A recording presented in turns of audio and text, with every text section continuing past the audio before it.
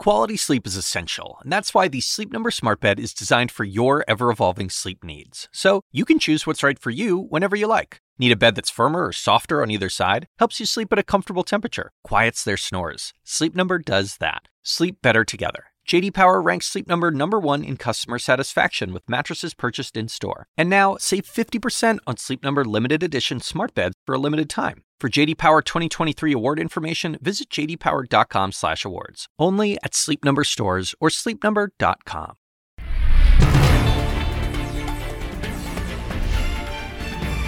Hello everyone and welcome to Amanpour live from Ukraine. Here's what's coming up. Senators have to understand only in unity we can win Russia, and they have to understand that we will win with them or not. The urgency of now from President Zelensky amid allied anxiety as Putin's forces pressure Ukraine. Will the US deliver aid as promised?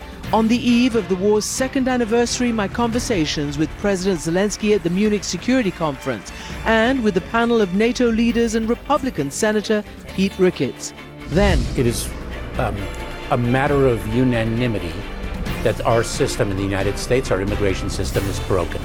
My conversation with Homeland Security Secretary Alejandro Mayorkas, caught in the crosshairs as Congress slow walks America's critical priorities.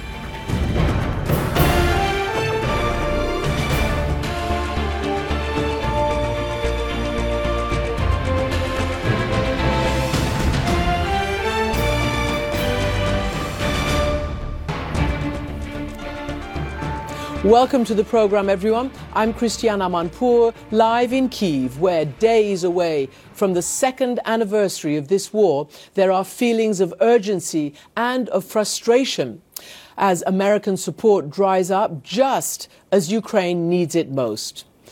Probing NATO's staying power, Russia delivered a withering blow to the front line of defeat, and its flags are now flying over Avdiivka in the east. Still, Ukraine battles on with fewer weapons, less ammunition, and troops staggering from 2 years of war. Amid this gloom, the death of the preeminent Putin critic Alexei Navalny hit Europe and Ukraine like a bolt of lightning. Speaking on her husband's social media channels, Navalny's widow, Yulia, fired a shot across Washington's bow. I ask you to share your rage, anger and hatred with me towards those who were daring enough to kill our future. And I address you with Alexei's words, which I believe it is not a shame to do. It's not a shame to do little, but it's a shame not to do anything. It's a shame to make yourself intimidated.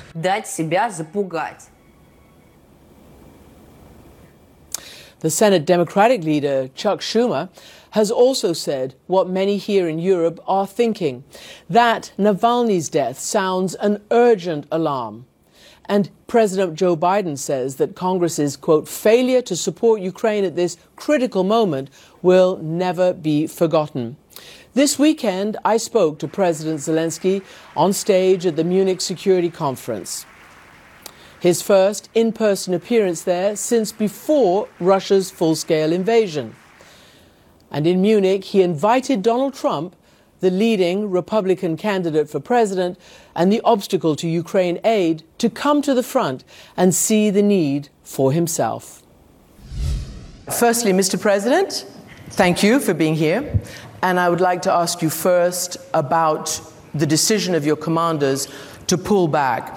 Your commander said, in a situation where the enemy is advancing on the corpses of their own soldiers with a 10-to-1 shell advantage under constant bombardment, this is the only correct solution.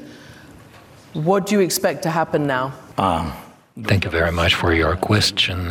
It's a very logical and a fair one. It's important for us to save the lives of our people. That's our main objective. We're saving our lives, our soldiers, because that's our defense. We're very grateful to our partners for any weapons, but clearly weapons can only help to bring back justice and peace in the territory of Ukraine. But first and foremost, as we all know, it's the man, it's the military man who has it in his arms. The military people, they liberate territory territories, they protect people, families, and that's a correct decision in order not to be surrounded. The decision has been made to move back to other lines. Russia has not seized anything. We have to understand that. After those 2 years of war, Russia has tried in the east of the country to do something. And what does it mean, do? They just destroyed several small villages and towns, but the most thing that they did, they destroyed our life. And since October, they have been attacking this poor Avdiivka with all the armaments, with all the power that they had, with thousands of their soldiers who died, tens of dozens of thousands. That's what Russia has achieved. It's a depletion of their army. We're just waiting for more weapons that we're short of. We are short of it, I'm telling you frankly. We don't have long-range weapons. Russia has it, and we have too little of that. That's true. That's why our main weapon today is our soldiers, our people, and we hope to have the support of our partners. So a senior NATO official told the FT that it is a desperate situation for you on the front lines, far worse than you are actually admitting. Your commander said that one of the reasons that they pulled back was in just the last 24 hours, there were some 20 airstrikes, 150 different shells. He said they're trying to erase Avdiivka from the face of the earth. Do you think this will lead to a snowball of other towns and cities on the front lines collapsing? Or what do you expect for the next months and year? What we expect to see what has been promised, what we have agreed upon, that we will be able to unblock the skies where the Russians have an advantage. As soon as we can do that, when they don't no longer control the sky. I think this is what I started at the Munich conference 2 years ago, when I said that we need to work a little bit faster and to pay attention to the messages of Ukraine that has a lot of practice in this war. And that's why it is very important. I've been emphasizing this the very first days of the war, to unblock the sky.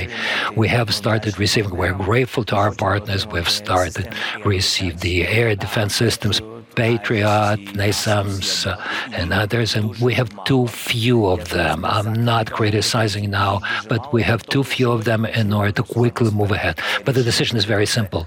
Where we had our air defense systems, where we, at that time, people would come back. They would bring back the economy of a certain town or city. But where we had such systems of air defense, immediately Russia would move back because it would lose its aircraft.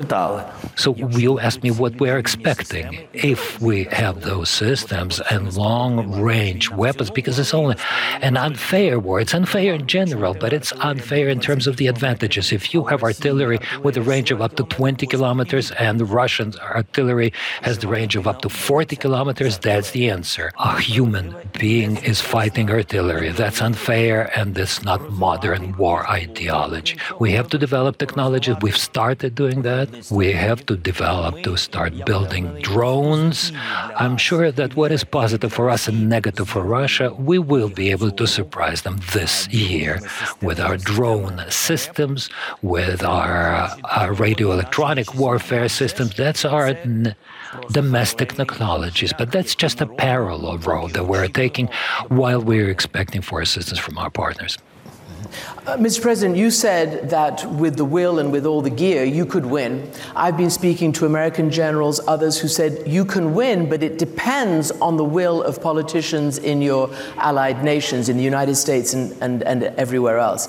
As you know, there is a stalling in the United States Congress. The Republican-led House will not address the huge weapons bill that the president is trying to get to you. Some of them may be here. What would you say to your Republican colleagues in the United States?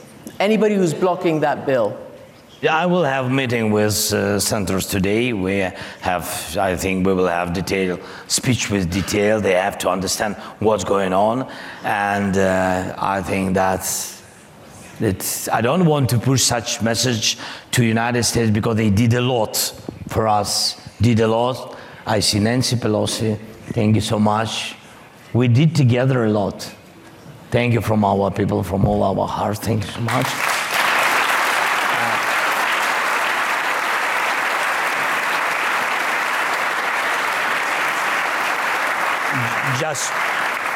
Just we have to work in one joint team. That is the answer. If Ukraine will be alone, you have to understand what will be. Russia will destroy us, destroy Baltic, destroy Poland, and they can do it. Yesterday I had very interesting, very useful, I think, dialogues with German government and also with France partners, and I said very clearly and very honestly, if you will remind that what was going on in Ukraine in 2014, our people been not ready for the war, for the quick occupation of Crimea, part of Donbass, and then during almost 8 years, people began to be ready for such aggression, not only with a weapon. It's not a question of weapon. You're ready psychologically. That's why senators have to understand only in unity we can win Russia, and they have to understand that we will win with them or not. We don't have any other way. We have only one land, our Ukraine. Yeah.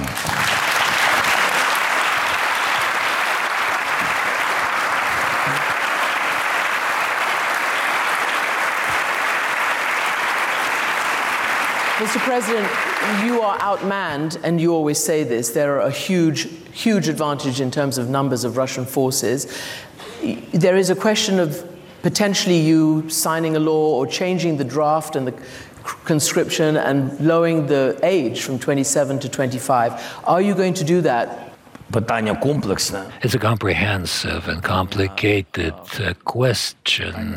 It's a question about how fair recruitment should be. And the most important issue is rotation of the people who are very tired at the front line physically. Any person, not only Ukrainians, it doesn't really matter what nation you belong to. If you are tired, you have to go back, you have to be restored, and somebody else would replace you. Another professional soldier who has been trained during a certain period of time, and mobilization recruitment depends on that also. How many people you have on the front, how many reserves you have, and why you need that. For defending operation, some number of brigades they began to translate me. Yeah, it's difficult. So for counteroffensive, you need another number of brigades. So the question of mobilization is a complicated thing.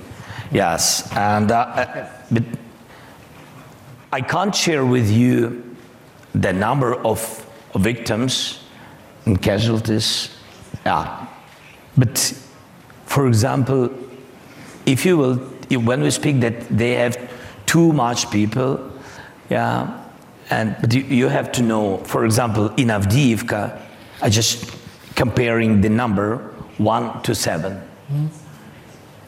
It's a pity that but for one death of Ukrainians, 7 deaths of Russians, 1 to 7. So I'm not comparing this war, and I don't want, and it's tragedy even to lose one person, but we didn't begin it. So but you have to know, have to understand what was going on in this small city. But still, they are outgunned. They desperately need that ammunition. And Zelensky offered this candid response to the death of Alexei Navalny. Putin kills whoever he wants, be it an opposition leader or anyone else who seems at the target exactly to him.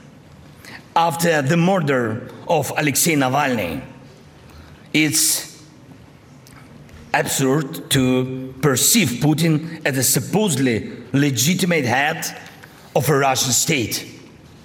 And he is the thug who maintains power through corruption and violence, coming to his so-called inauguration, shaking his hand, considering him an equal means to disdain the very nature of political power.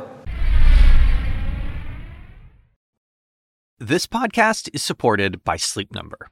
Quality sleep is essential. That's why the Sleep Number Smart Bed is designed for your ever-evolving sleep needs, so you can choose what's right for each of you whenever you like. Need a bed that's firmer or softer on either side? Helps you sleep at a comfortable temperature. Quiets their snores? Sleep Number does that.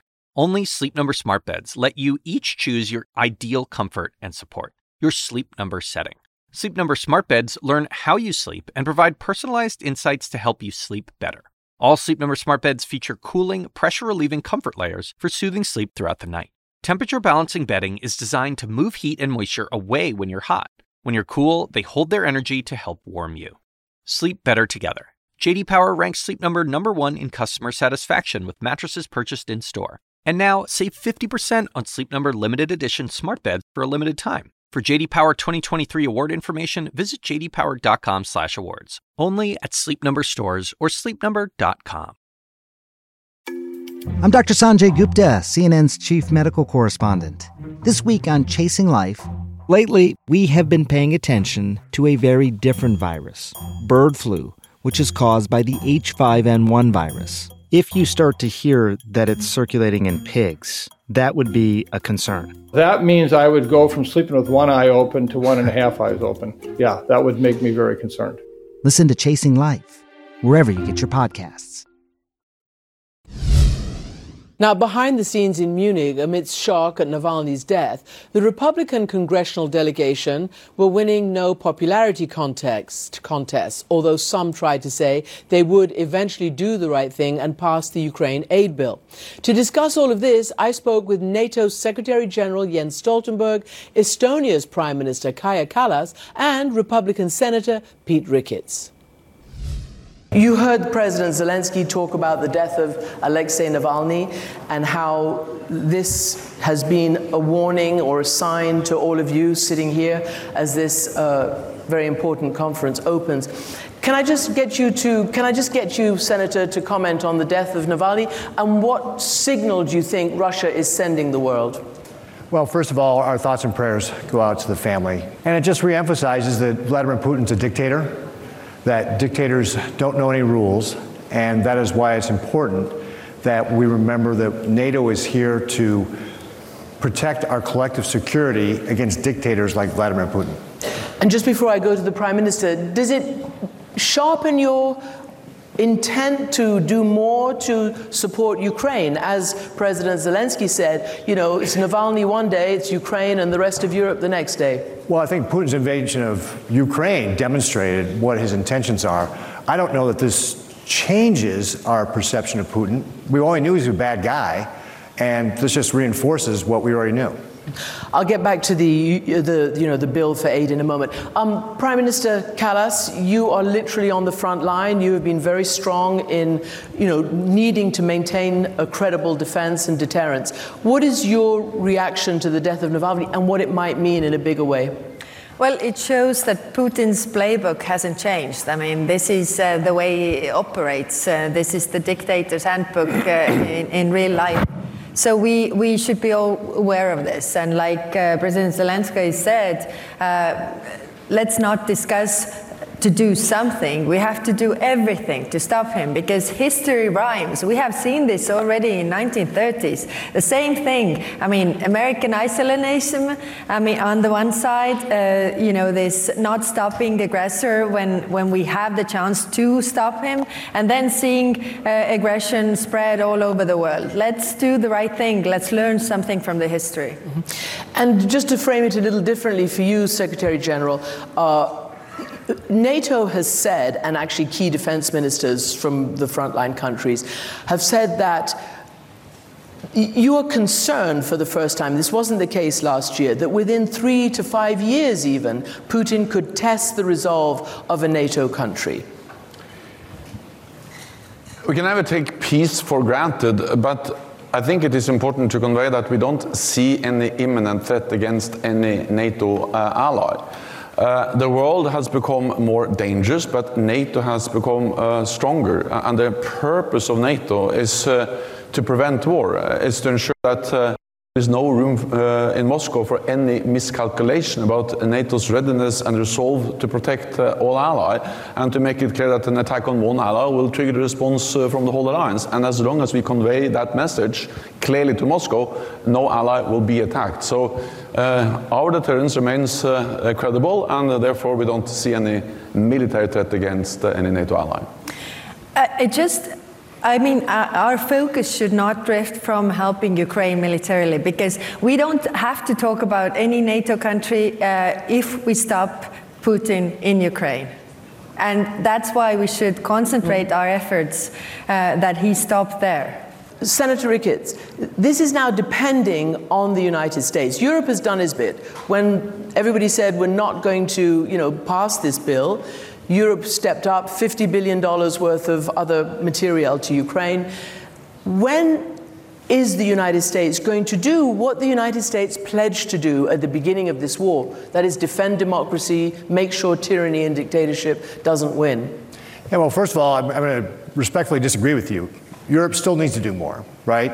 So as of last summer, only 11 of the NATO allies were reaching the 2% GDP spending.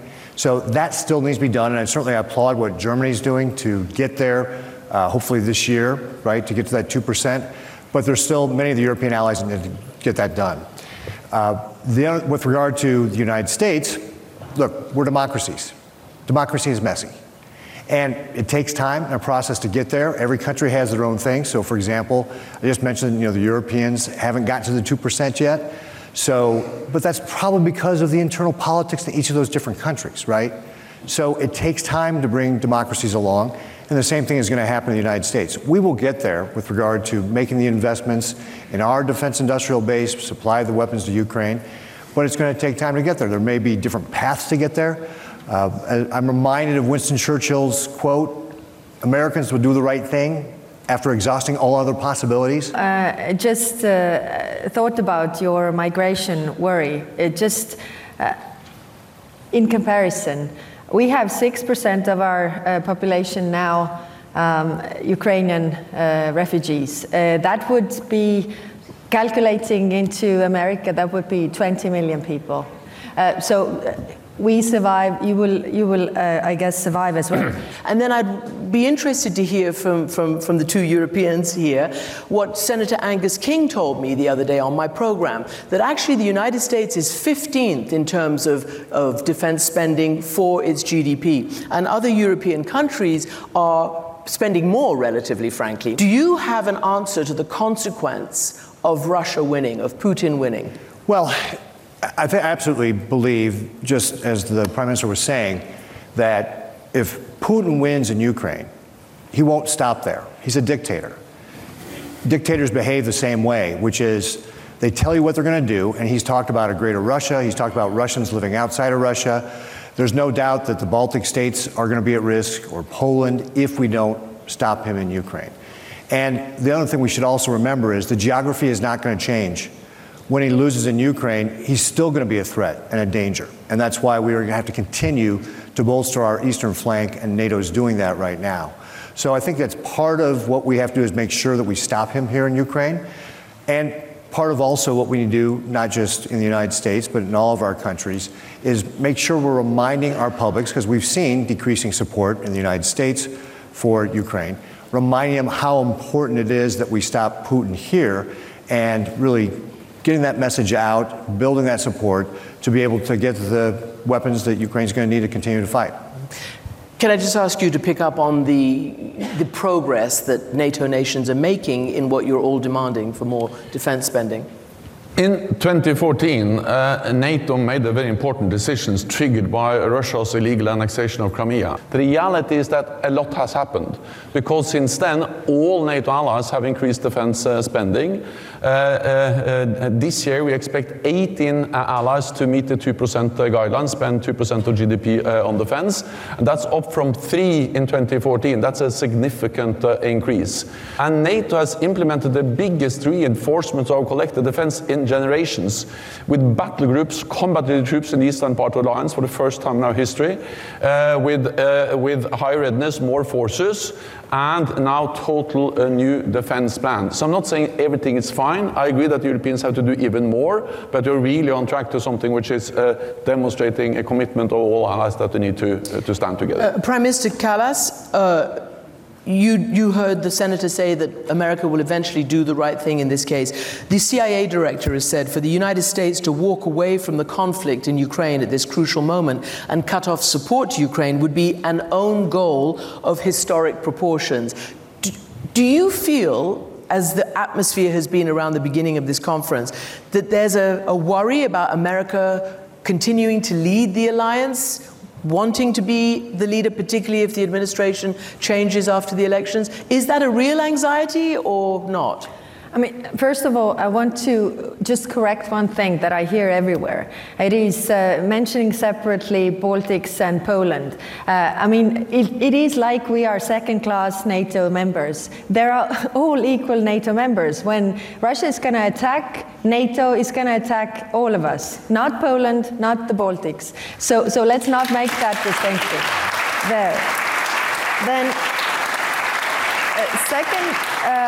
Second, I think that, of course, we are all democracies, and democracies, we don't get to choose the leaders for our allies, and we have to work with all the allies. What we have to understand is to learn from the mistakes from the history. And so it is true that we have to ramp up our defense spending and do it not only political pledges, but actually in real life. So in Estonia, we have invested or are investing over 3% of our GDP to defense, and we encourage everybody to do so. But there's also one thing that I've thought about, and this is that, you know, when I came up with the proposal or the 1 million rounds artillery initiative for Ukraine, then it turned out that, you know, our defense industry is not capable and we don't have enough. So, but we have in Estonia, for example, a very, you know, vibrant tech sector. So why don't we put those tech sector and defense industry together to make, you know, a really big progress, not producing what, you know, was there for the 20th century, but actually what should be in the 21st century, so that we could make advantage by this technological part also in the tech, in the defense industry. So I think there is so much we can do all together, and together with the big allies, the small ones, everybody brings something to the table. That is what the alliance is all about. Can you today be certain that NATO can defeat Russia, if it comes to that? Because all we're hearing is that you're not ramped up enough. You don't have enough to do what you need to do in Ukraine, much less if you were to confront Russia. And you've said that if he steps on your territory, every single inch will be defended. NATO is the strongest military power in the world today. We represent 50% roughly of the world's total military might, and military we are stronger than Russia. But at the same time, I think the war in Ukraine has demonstrated that there are some serious gaps. For instance, when it comes to sustainment, one thing is to have all the advanced weapon systems, but they need spare parts, they need maintenance, and not least they need ammunition. And in the beginning of the war in Ukraine, we depleted our stocks, but now they are running quite low. So now we are focusing extremely, also very much on how to ramp up production. We have some good news. There are new factories being set up, production has increased, but there's urgent need to do more. So yes, I think we all have learned some serious lessons about warfare, also for NATO, from the war in Ukraine. Then, of course, I was speaking about burden sharing. European allies have more to do when it comes to total defense spending, but actually, when you look at support for Ukraine, European allies and Canada have provided more support to Ukraine in total than the United States. And of course, the United States have done a lot, particularly when it comes to military support to Ukraine. But the problem now is, of course, the lack of decision in the US Congress means that the flow from the US has gone down, and that has a direct impact on the front line in Ukraine. So, of course, this is not only about making the right decision, but it's about making the right decision early, as quickly as possible, because it's urgent. Every week we wait means that there will be more people killed on the front line in Ukraine. So it's not for me to give advice on how to pass legislation through the US Congress, but what I can say is the vital and urgent need for the US to decide on a package for Ukraine, because we need that support, and we have a burden sharing between Europe and Canada and the United States. So now it's for the US to deliver what they have promised. And you just took that message to Washington last week, and Chancellor Scholz went, and he's just broken ground on a new ammunition factory. So let me turn to you again then, Senator Ricketts. You voted against the Senate plan. I wonder whether anything you've heard today may maybe stiffen your resolve to go and convince your colleagues, not just in the Senate but in the House, and particularly what President Zelensky said, that he would even invite former President Donald Trump to the front line so he could see the danger and see what's going on. Does anything you hear today stiffen your resolve, change your mind? Well, I think, again, it goes back to democracies are messy and every country has its priorities. So, for example, in the United States right now, we have a pressing national security issue at our southern border. Over the course of the last 3 years, 8.5 million people have either entered our country illegally or attempted to enter our country illegally. Put in that perspective, that's more than 4 times the population of my state. And that's the number one consideration for people in my state, and frankly across the United States, is what's going on at our southern border. And so that's what my colleagues and I were attempting to do when we were trying to pass this bill, is to get a package that would secure the border, force President Biden to change his policy to secure the border. Ultimately, we were not successful.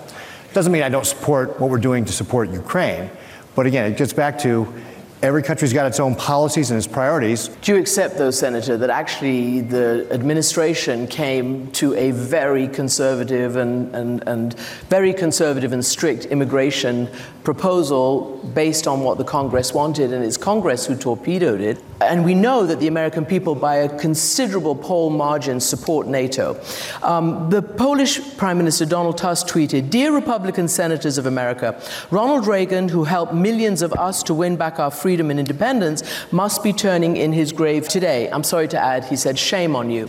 So I wonder what you think about that, and whether you are prepared to see a world in which America doesn't lead anymore, or one, I asked you before, in which Russia wins. Yeah, so first of all, I'm actually going to say what the administration came forward with on the border was not adequate, didn't get the job done. With regard to, again, I understand people are anxious to get this done. It is a democracy. It does take time, and we have other issues that we got to deal with as well. So, as I mentioned, we're going to get there. It's going to take time. Democracy is a process, and we just have to continue to work to be able to get to the answer for how we're going to invest in our defense industrial base, how we're going to supply Ukraine the weapons they need to be able to do it. But I'm confident the United States will get there. Okay, so they're going to get there. Yeah, but it is that time is working in favor of Putin, of course. So against the rules-based order, really. So of course everybody is looking at the United States also to speed up the process. I understand, democracy takes time. You have debates, but at the same time there is a lot at stake.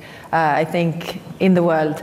Again, I turn back to history, and I think 3 things we learned from the 1930s and the Second World War was that first, everything spreads very fast in Europe. The second is that if America isolates itself, it eventually is going to cost you more. And the third is that if aggression pays off somewhere, it serves as an invitation to use it elsewhere, which is a threat to the global security.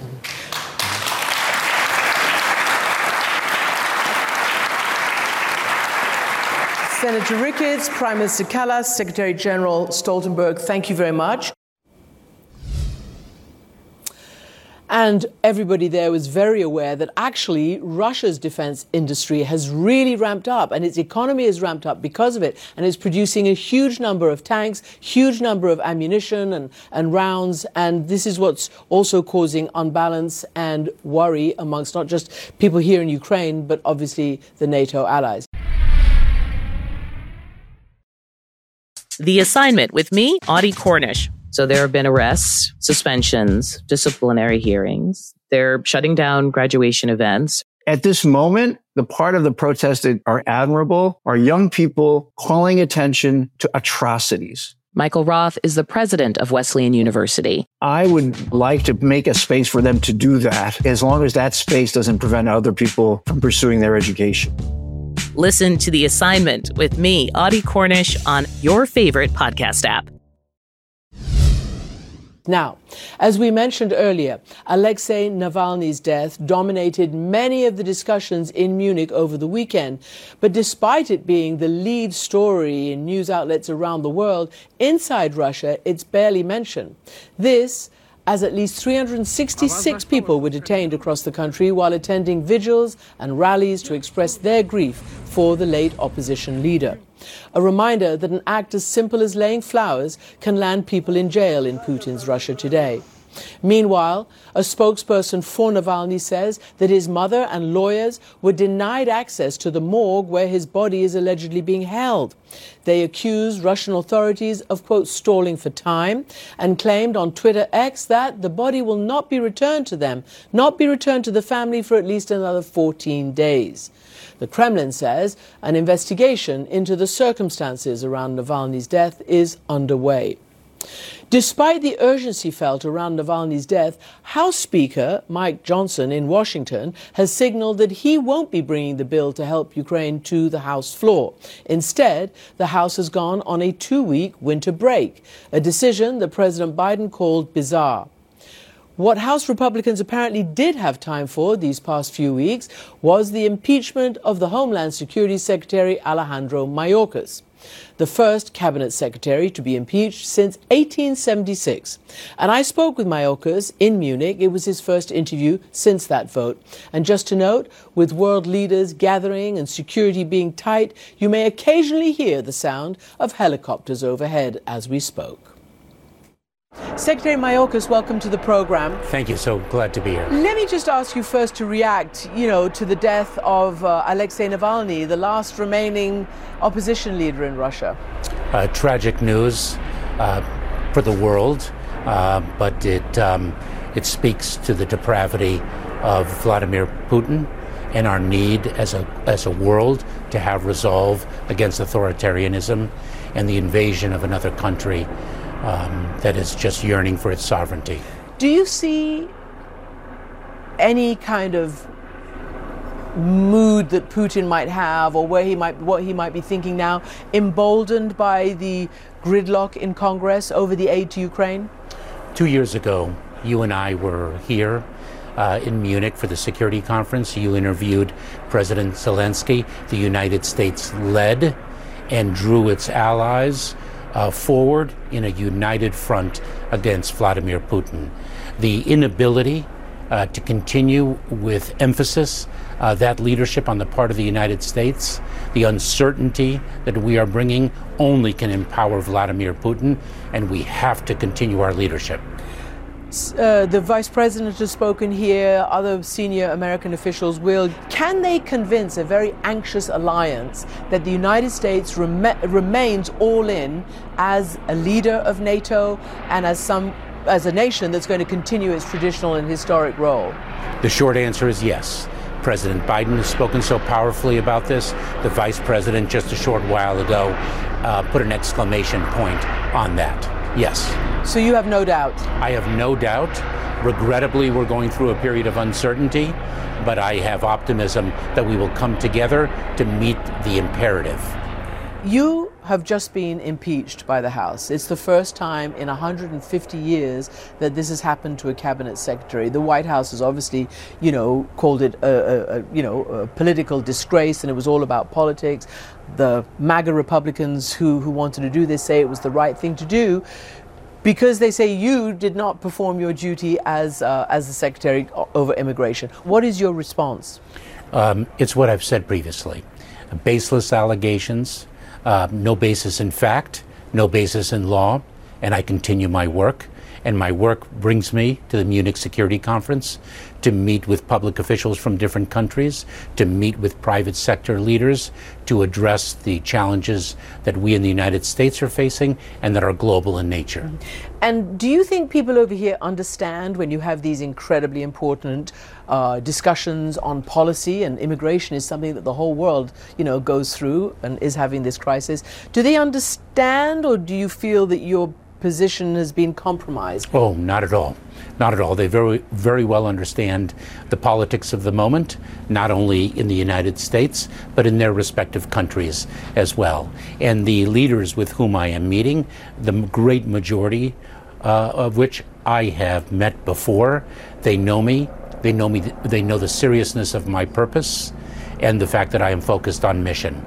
The politics are an aside. What about immigration? Because the Republicans, the very same Republicans that impeached you, they had insisted that the administration, of which you are cabinet secretary, add a tough immigration bill to any foreign aid bill for Ukraine and the other countries. And then they sabotaged that. What's your analysis of that? How much does that set back the cause of proper immigration reform? So it is a matter of unanimity that our system in the United States, our immigration system, is broken. I was very privileged and honored to sit with a bipartisan group of senators to fashion legislative fixes that are overdue now for decades. Yeah. It is, in fact, what the Republicans insisted upon. The bipartisan group of senators delivered. The question that everyone is asking is, was a solution actually desired, or do people want the problem as a tool for politics? And regrettably, what we are seeing now is that the latter seems to carry the day more than the former. And what will that mean actually on the border? You've been down there, the president has been down there. It's such a huge thing, particularly in an election year. What does that mean for actually trying to tackle what even you all admit is, just too many people coming across? What it does is it's a serious constraint on our ability to manage it, as it has been for some time. We can only do so much within a broken immigration system, a system that is fundamentally broken. And when we act, our executive actions are invariably challenged in the courts, depending on what we do. What we do drives who is litigating, but not whether or not it is litigated. We rely on other countries as well. And what's very important to understand is that the challenge that we are confronting is not unique to the United States. No. It is hemispheric and global in scope. Is it unique to the United States that it just never gets fixed, or are many of your allies facing the same issue? You keep saying it's a broken immigration system. Why doesn't it get fixed? I think that it is potentially unique that we haven't been able to do anything legislative since 1996. That's a long time. Yes. And the world has changed, and the dynamics of migration have changed. The demographics of the individuals whom we are encountering at the border are very different than they were 10 years ago. And so, unfortunately, politics are an impediment to a solution. What other issues is top of mind for you in your position here? What other major global issues that affect the United States are you going to be discussing with your counterparts? So we are very focused on a number of different types of threats, as well as opportunities. Uppermost in my mind right now is what we are doing with respect to the potential as well as the risks of artificial intelligence to advance our mission as well as to protect against adverse nation states. I have a very important meeting with my counterpart from the People's Republic of China in Vienna following the Munich Security Conference. And so we have a number of different mission sets within our portfolio that I am addressing with world leaders. Do you feel because China's obviously, in the bigger picture, America seems to think its biggest threat comes from China. I mean, it's trying to deal with Russia and Ukraine, it's trying to deal with an explosive Middle East, but they all say that we need to pivot to China. What do you think your counterpart is going to be thinking in terms of the seriousness of the United States after all these shenanigans in Congress, after, questioning aid to Ukraine? I mean, they must all be watching very closely. I'm sure they are. The world watches the United States because the United States is a leader. My counterpart is very focused on some of the challenges that we share. And one of them is fentanyl, the scourge of fentanyl that is not exclusive to the United States, but is predominant in the United States. We want to tackle that challenge, and we want to tackle it together. Our President Biden, met with President Xi and really opened up the aperture of a dialogue between the United States and China, and other cabinet members have brought their respective portfolios to the table with their Chinese counterparts, and I am doing the same. And given that this is an election year, not just in the United States, but in many, many countries around the world, do you think that there can be any progress made on the U.S. immigration front or not? Or is it going to wait till after the election? I am an unrelenting optimist, especially when one confronts a legislative imperative. A bipartisan group of senators reached an agreement.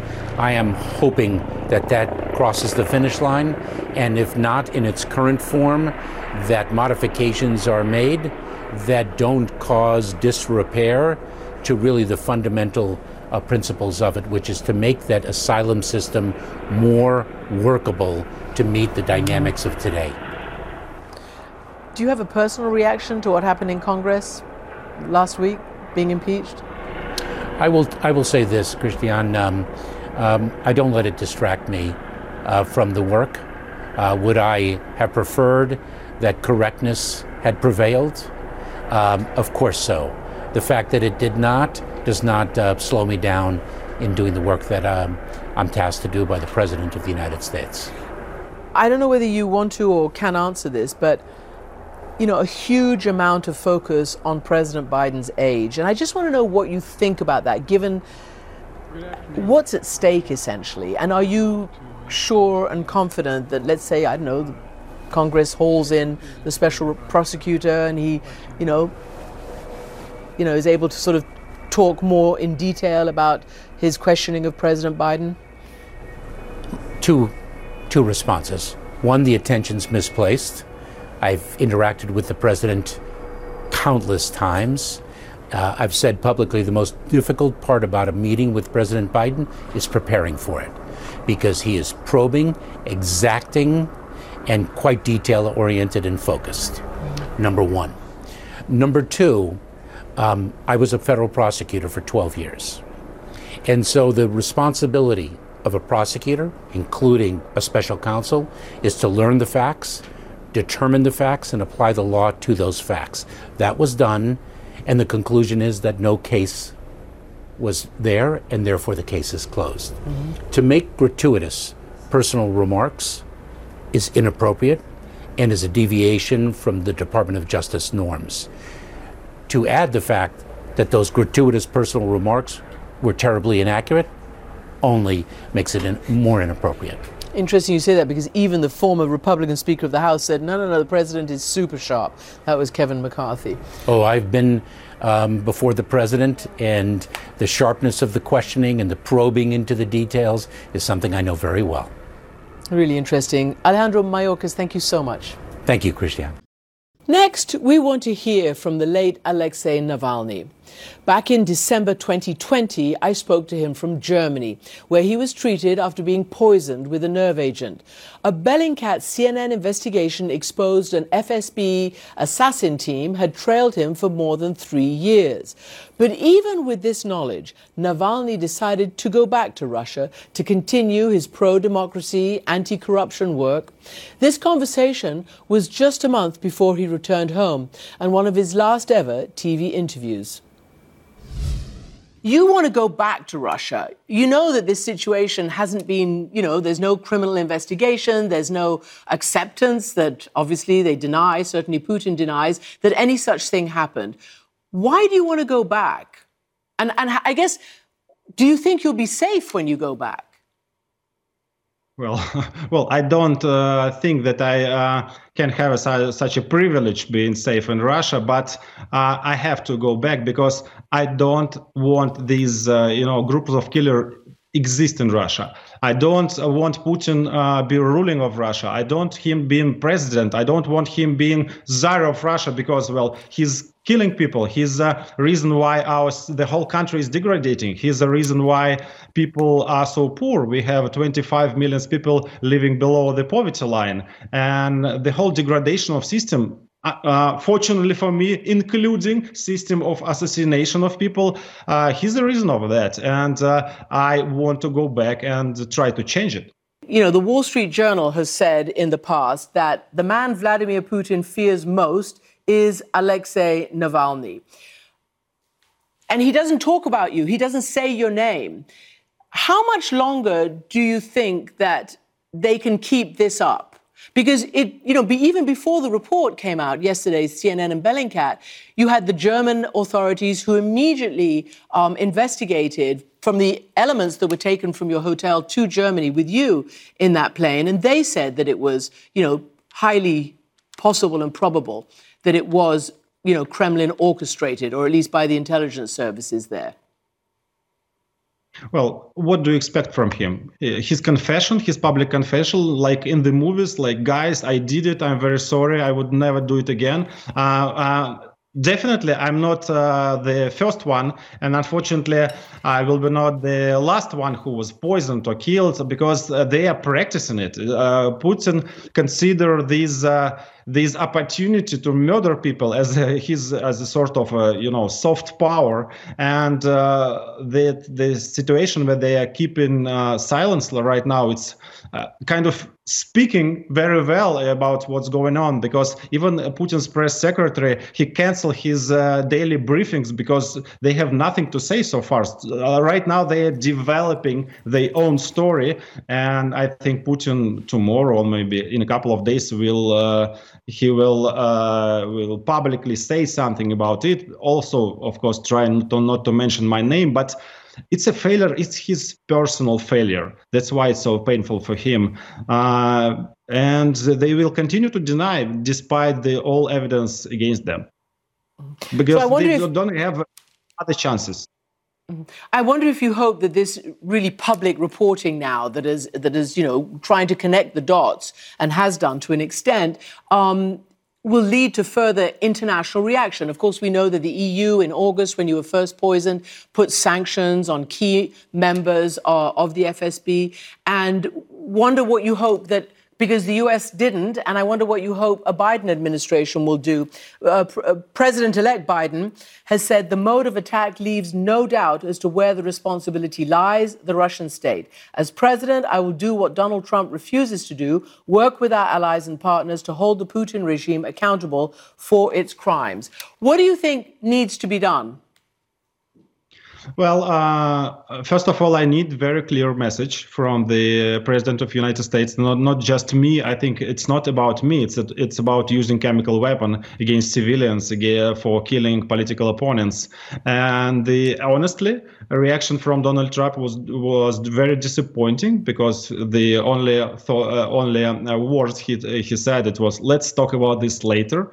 And I think it's actually not enough, because this later never came. I think the President of the United States should say something very clear, and his message was supposed to be very clear about that it's absolutely impossible and non-affordable for the whole world to have someone who's using chemical weapon and developing chemical weapon and using it in a such reckless and very dangerous way. Because, well, if you stand on this way, killing people, it's very difficult to get away, because it's a very powerful tool and very seductive tool. And I think this situation with me will continue with the following investigation, and we we'll see that actually quite a lot of people were killed in Russia and maybe abroad in this way. So let me ask about, the changes you want to see in Russia and I think you're looking at 2024 as the next election, and President Putin has managed to extend his mandate beyond 2024. I'm just wondering what plan do you have to be any more successful than you've been already? I mean, they just blank you out. They don't they don't give you access to a level playing field in elections. You're one of the leading anti-corruption campaigners. You're very visible on social media and all over the place inside Russia, but they don't allow you to have a normal opposition role. How do you think the 2024 election is going to play out? Well, you're correct. I cannot participate in the 2024 election because I'm banned from participating. And this is a strategy which Kremlin and Putin, they're applying. And so they just banning people from participating. But still, election is not a tool. It's not only the only political tool, because we do everything. We do rallies and we are making investigations. And so I'm going to back to Russia, and I think our role in the forthcoming Gosduma election, our parliamentary election, would be significant, and we are ready to have a fight with the ruling party, United Russia, and we have our special strategy named Smart Voting. So we're going to use so-called system political parties to fight ruling party, United Russia. So, anyway, despite that, it's all the time a kind of game of catch me if you can. So they are inventing more and more tools to oppress us. It's our country. We have 1 million people who are supporting the idea of European way of development of country. We have millions of people who are tens of millions of people who are very unhappy and angry with Putin. And these people exist. So despite they are kind of pushed out of their legal political field, they still exist, and we will use their energy and their passion and their power to fight this regime. So spooky to hear Alexei Navalny 3 years ago call for accountability and talk about those elections that are happening next month. And Putin now has absolutely no domestic opposition.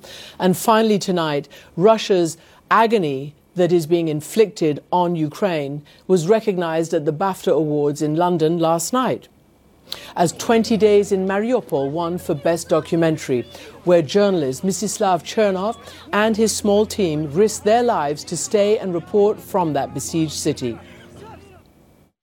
The story of Mariupol is a symbol of everything that happened, and a symbol of struggle, symbol of faith. And thank you for empowering our voice. Let's just keep fighting. Thank you.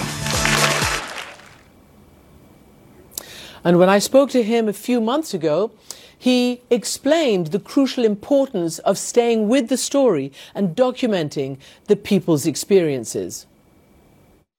If we don't report everything as it is, if we don't show to people across the world, to our viewers, to our audience, the reality of war, it becomes acceptable. It's a big danger in not exposing the war for all its brutality, for all its absurd. And if it's polished, if it's sanitized, then it's acceptable, and that shouldn't be the case. A vital reminder of the power of journalism and of bearing witness. And that is it for now. Thank you for watching, and goodbye from Ukraine. We'll be here all week. When you work next level. And when you play next level. And when it's time to sleep, Sleep Number smart beds are designed to embrace your uniqueness, providing you with high-quality sleep every night. Sleep next level. J.D. Power ranks Sleep Number #1 in customer satisfaction with mattresses purchased in-store. And now, the Queen Sleep Number C4 smart bed is only $1,599. Save $300 for a limited time, only at Sleep Number stores or sleepnumber.com. Prices higher in Alaska and Hawaii. Quality sleep is essential, and that's why the Sleep Number Smart Bed is designed for your ever-evolving sleep needs. So you can choose what's right for you whenever you like. Need a bed that's firmer or softer on either side? Helps you sleep at a comfortable temperature. Quiets their snores. Sleep Number does that. Sleep better together. J.D. Power ranks Sleep Number #1 in customer satisfaction with mattresses purchased in-store. And now, save 50% on Sleep Number limited edition smart beds for a limited time. For J.D. Power 2023 award information, visit jdpower.com/awards. Only at Sleep Number stores or sleepnumber.com.